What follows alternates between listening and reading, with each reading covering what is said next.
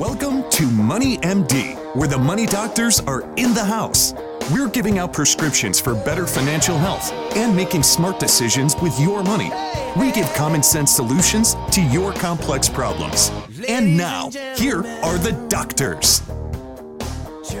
Well, Zach, we have a great show lined up today, but we have the Super Bowl coming up Sunday. Coming up. It's crazy it's already here. I know. I feel like 2023 just hit, and now we're talking about the Super Bowl. Yeah. Pretty soon we'll be talking about Thanksgiving. Yes, and Christmas.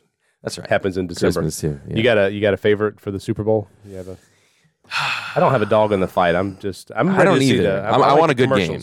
Commercials and a good game. I think if that's it. Yeah, I really don't. I think, Chiefs, I like, the thing is I don't dislike a team. I'll say that. Yeah.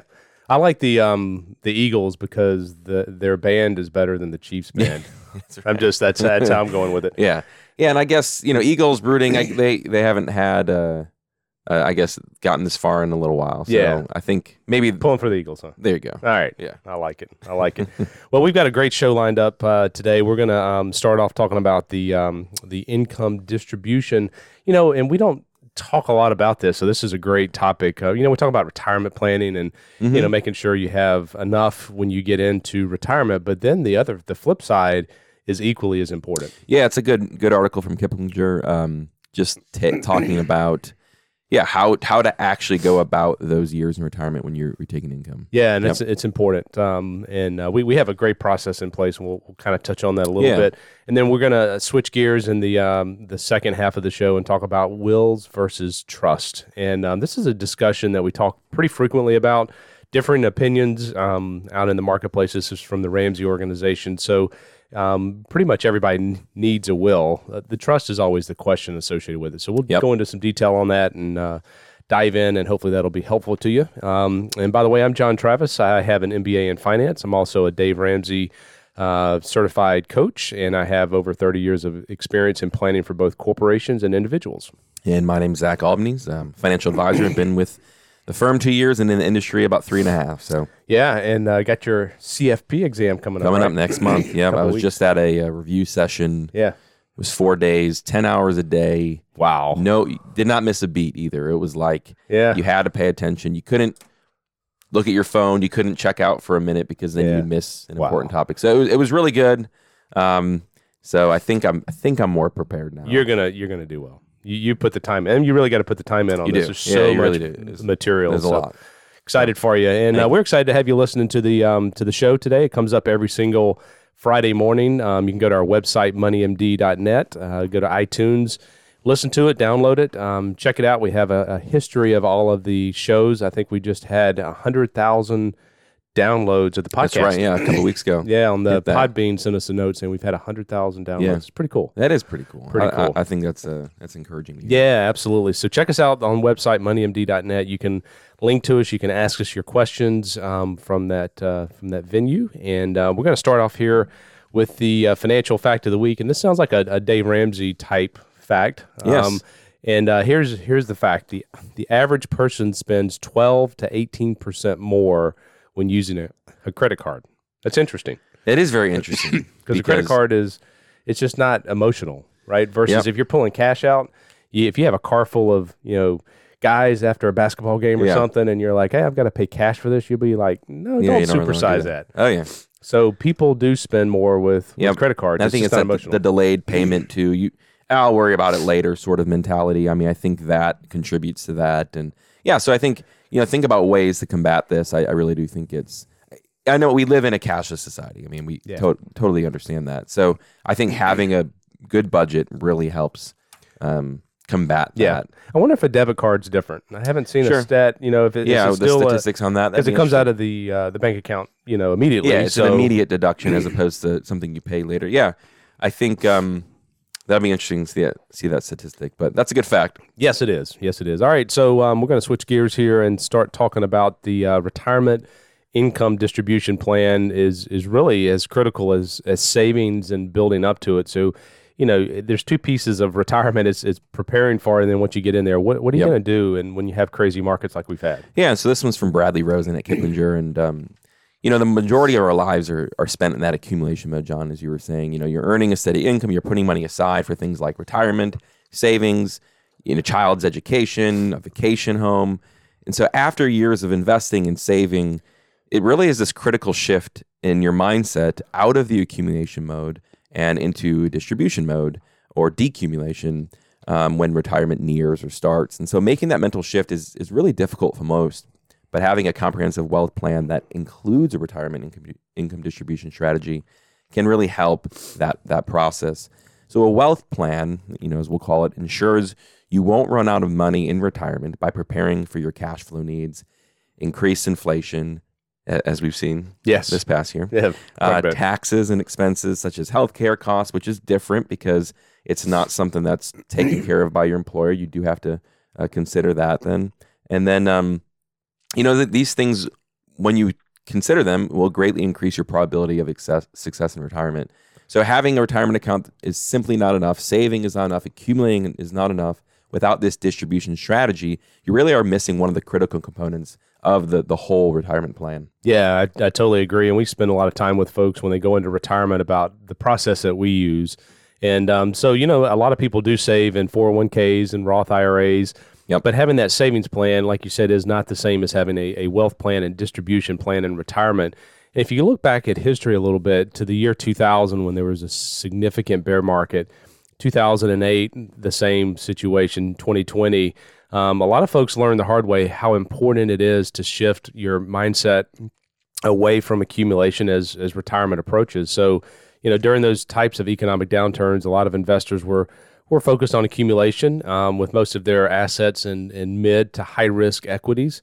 And if retirement was right around the corner, a lot of folks did not have time to recover. And we hear that a lot. It's like, I'm retiring in 2 years. What do I do about if we hit a bear market? Right. And so, accounts can go down, but this is where the distribution process really comes into plan. And, a wealth income plan really focuses on preservation, protection of assets, a distribution process, making sure that you know how you're going to get money from that, even when the markets are volatile and there's economic instability. And so there's another thing in our industry called sequence of returns risk.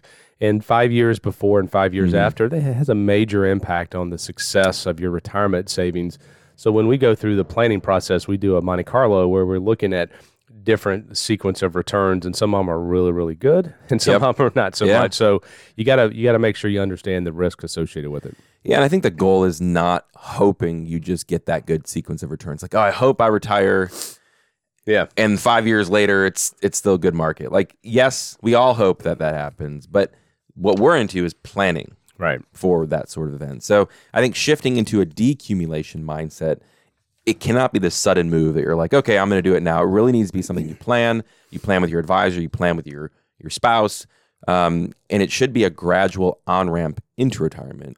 So if, let's say, you're 10 years or less away from retirement, it might be a good time to sit down with your advisor, with your spouse, and think about your risk level. It may make sense to reduce your risk as you prepare, and then maybe within 5 years, you reduce it further. You want to do the same thing. Don't just all of a sudden say, I'm going to retire and shift.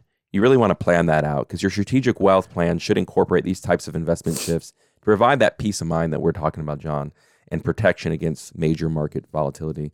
A comprehensive wealth plan, really not only addresses the portfolio risk management, but it also incorporates strategies to lower tax liability, maximize your income. So the accumulation phase of life ends when you decide to retire, which is under your control, really, in most situations.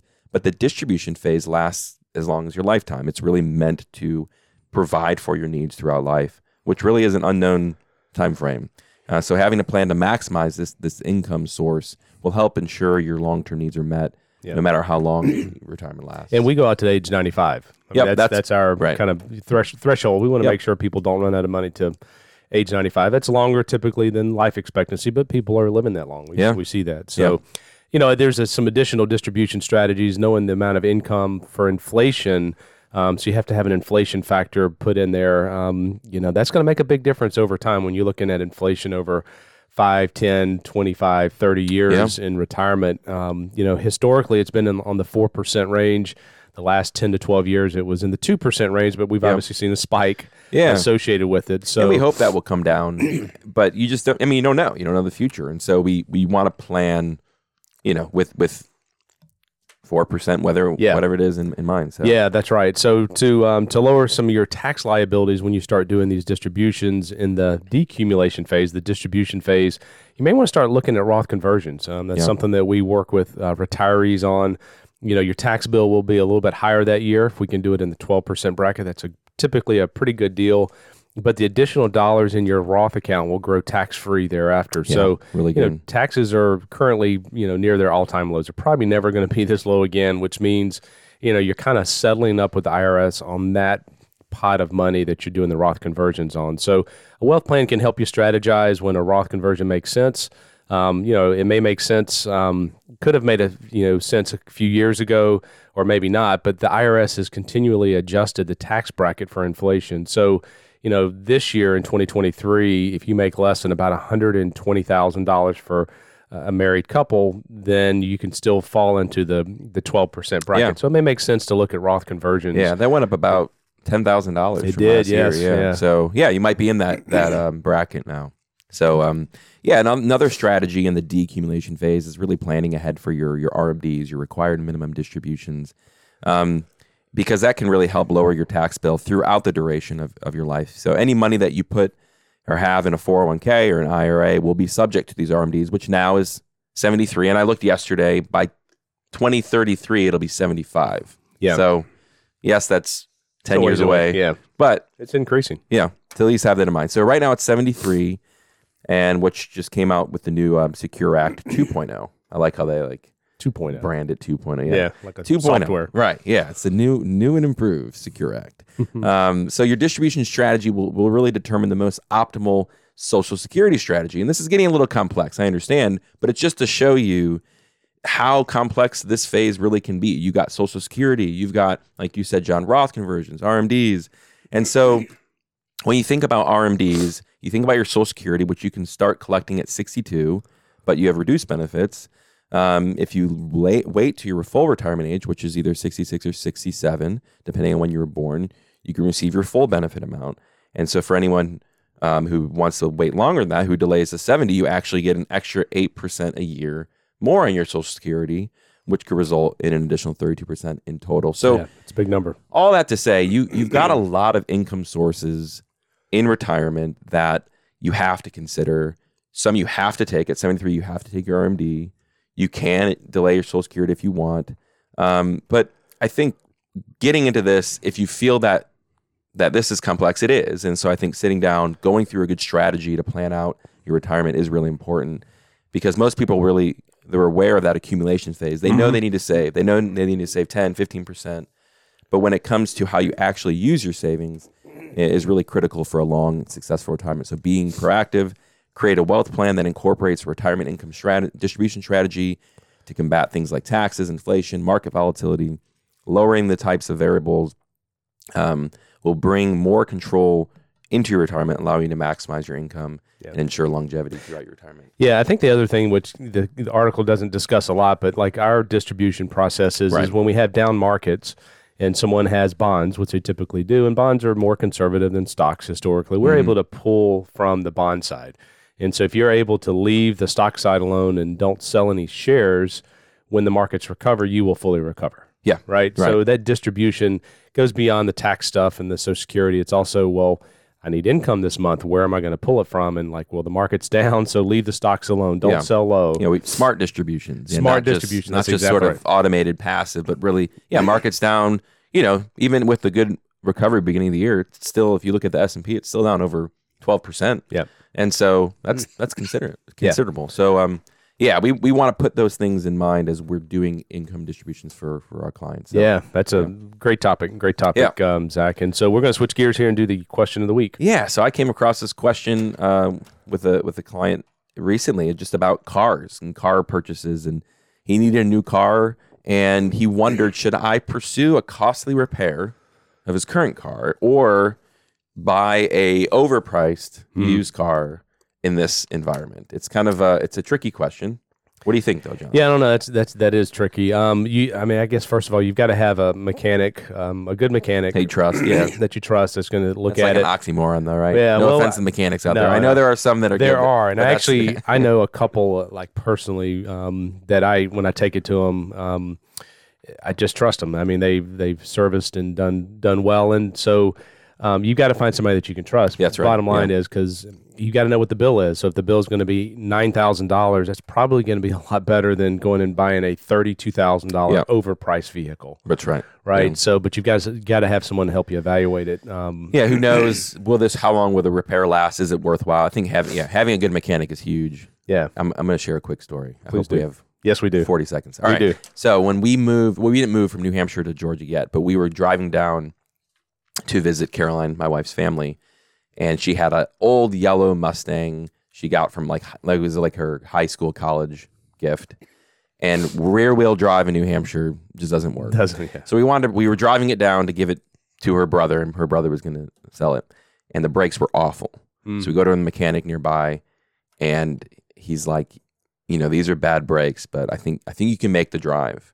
And at that point, we're like, we're going to go to you forever. Because he could have easily said, nope, it's not safe. I would totally get the brakes. But he told us he didn't make any money. And then we ended up using him for the 7-8 years we were in New Hampshire. So anyway. Yeah, that's important. I mean, having someone evaluate it. And again, we have a family friend in the Aiken area that does that. And I know a really, really good one in Augusta as well that I trust personally. So that's important. That's a great question because we get that frequently. We do, yeah. All right, we're going to switch gears here and talk about wills versus trust. And what's the difference? This comes from the Ramsey organization. And Zach, in the world of estate planning, those two documents, the will and the trust, often take center stage. And they do. There's definitely some important distinctions. And so we're going to talk about some basics, but a will is basically a legal document that explains what happens when you pass away. And it puts it in writing. It documents it. It outlines things like who do you want to get your stuff, your money, guardianship of your kids, or even your pets. That is a thing.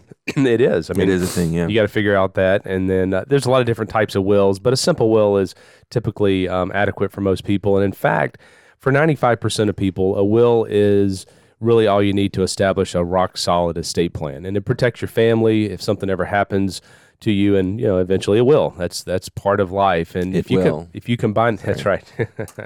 If you combine that with beneficiaries on your financial account, so a will plus good beneficiaries, then you have most of your bases covered. Yeah, you really do. That's a solid plan. So the other option is a trust, and the trust comes in a lot of different forms. There's at least a dozen of them, and so we're going to talk about the most common ones. The most common one is a living trust, and that lets you transfer your assets to loved ones quickly and easily. It's living because it's in effect while you're alive, as opposed to a will, which only kicks in into gear after you're gone. So you can put things like bank or savings accounts, cars, real estate, art, jewelry, even intellectual property into a living trust. But even though those assets are named inside the trust, other people can't access them until after your death. So it's just a different type of vehicle. Yep. Yeah, there's also revocable and irrevocable trusts, and the terms kind of explain themselves. But a revocable trust just means you can change the terms of the trust, and irrevocable trust means you can't change the terms of the trust. For example, if in an irrevocable trust, once you name the beneficiaries for your property, the names of those beneficiaries are set in stone. They cannot be changed.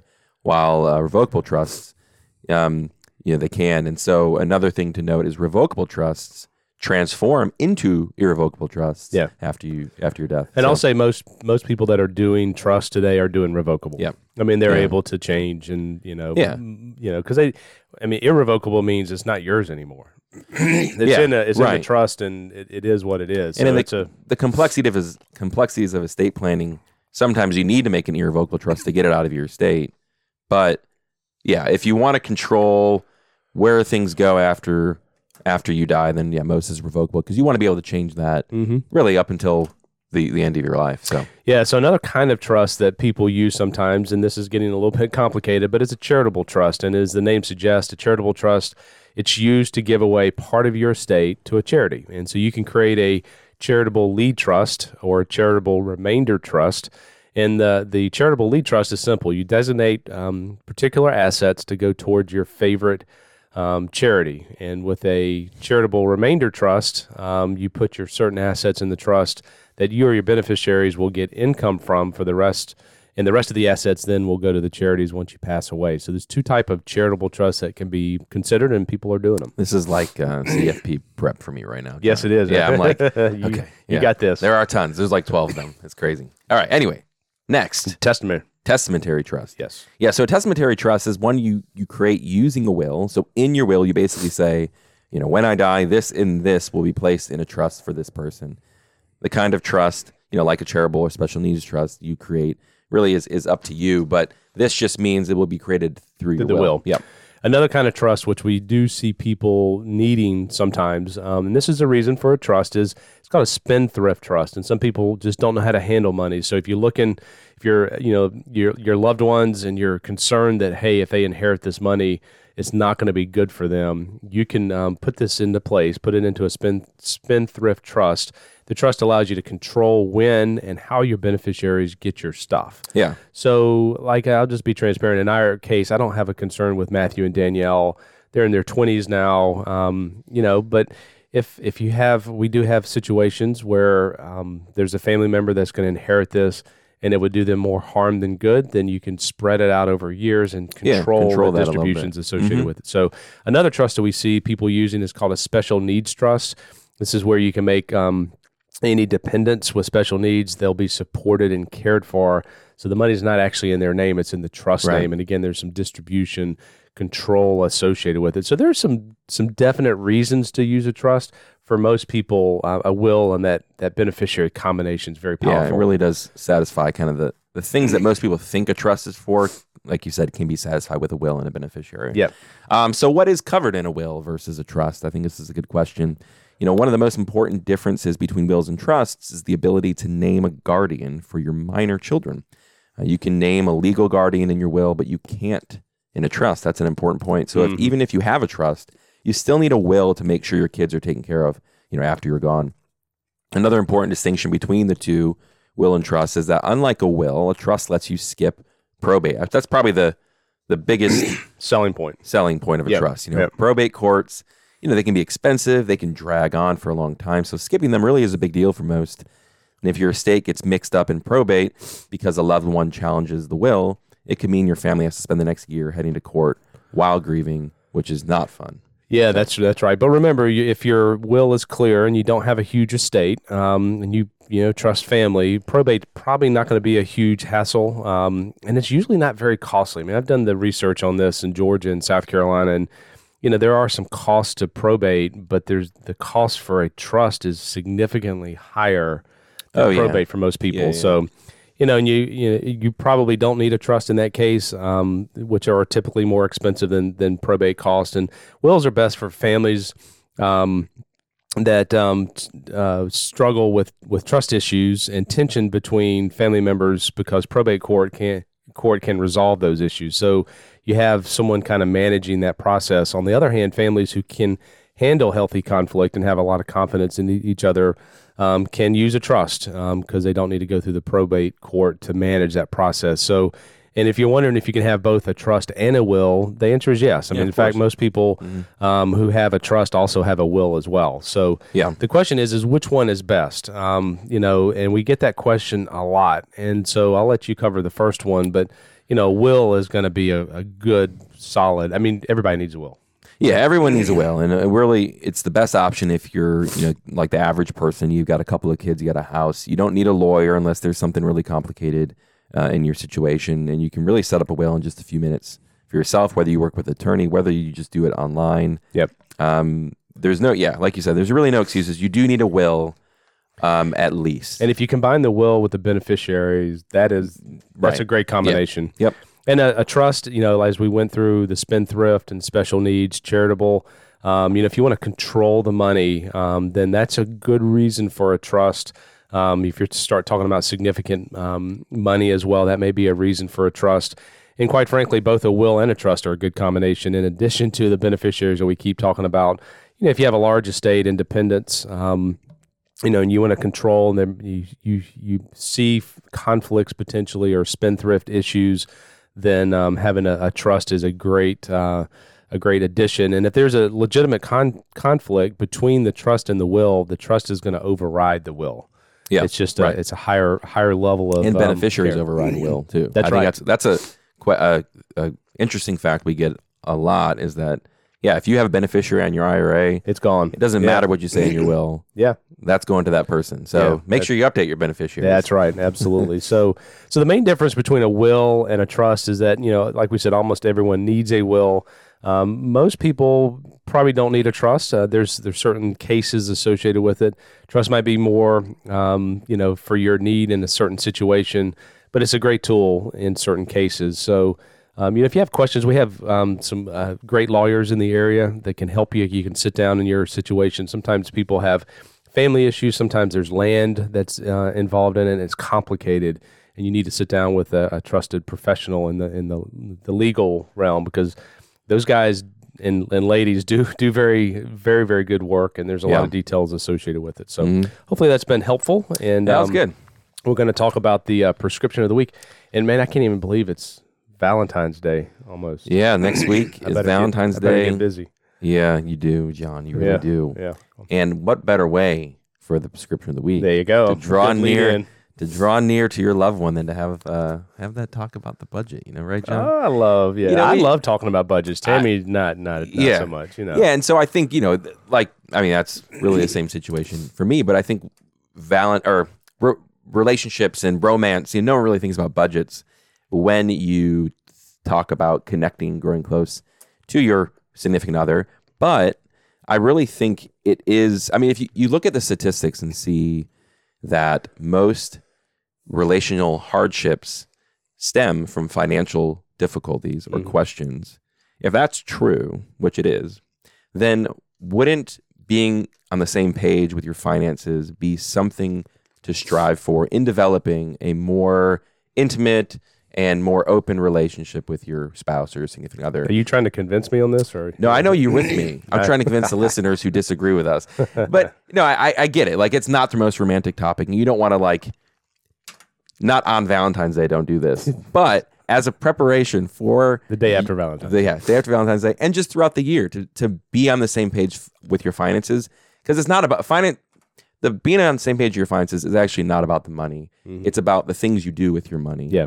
And that is an important conversation. So I want you to throw away the reaction to budgeting as romantic, because it can be. You may be the only person that has ever said that in budgeting America. is romantic. Yes, that's okay. I'm going to start a new trend. New trend. You need to tweet that out. Budgeting is romance. Hashtag. But I think when you are on the same page, it is kind of exciting when. So for us, we're going to wrap up the show in a second here, but being able to say, hey, we can afford a babysitter every 2 weeks. Yeah. So we can connect and be like, that's what we're doing with our money and our time. That's a good feeling. We can afford to go. Yeah. We save up for our Valentine's Day date every year. So we can afford to go to a nice restaurant because we planned and we saved. Yeah. That's not just a magical happenstance. Yeah. That's because we sat down and talked about the budget. So it gives the budget really gives you freedom to spend. It does. And you get on the same page. Yeah. Tammy and I, one of the things that we like to discuss is, charitable giving and, organizations or people and things. And it, it's just something that we're both on the same page on. And if you're single listening to this, have an accountability partner. I think it's important to get a different perspective on numbers and finances, because it's important. Sometimes we can get in our holes, and I see things differently than Tammy. And so if you have an accountability partner involved in it, then it'll help the process. Yeah, it does. So anyway, your prescription of the week is don't shy away from talking about finances with your significant other, because it can be romantic. A vulnerable and romantic endeavor. There you go. Oh, I can't wait to get the feedback on this one. That's a good. I do like it. No, I'm just giving you a hard time, but I totally agree. So, this has been this week's edition of Money MD. Tune in next week on moneymd.net to hear more prescriptions for your financial health. Go to our website, moneymd.net. Send us your questions and feedback on Zach's romantic budgeting conversation. Call us here at Richard Young Associates at 706-739-0725. Thanks for listening. Hope y'all have a great weekend. Yeah, take care. This program is intended for general information only and should not be taken as specific investment, tax, or legal advice. None of the information contained in this broadcast is intended by the host to be a solicitation for the purchase or sale of any security. All hosts are representatives of Richard Young Associates, a registered investment advisor.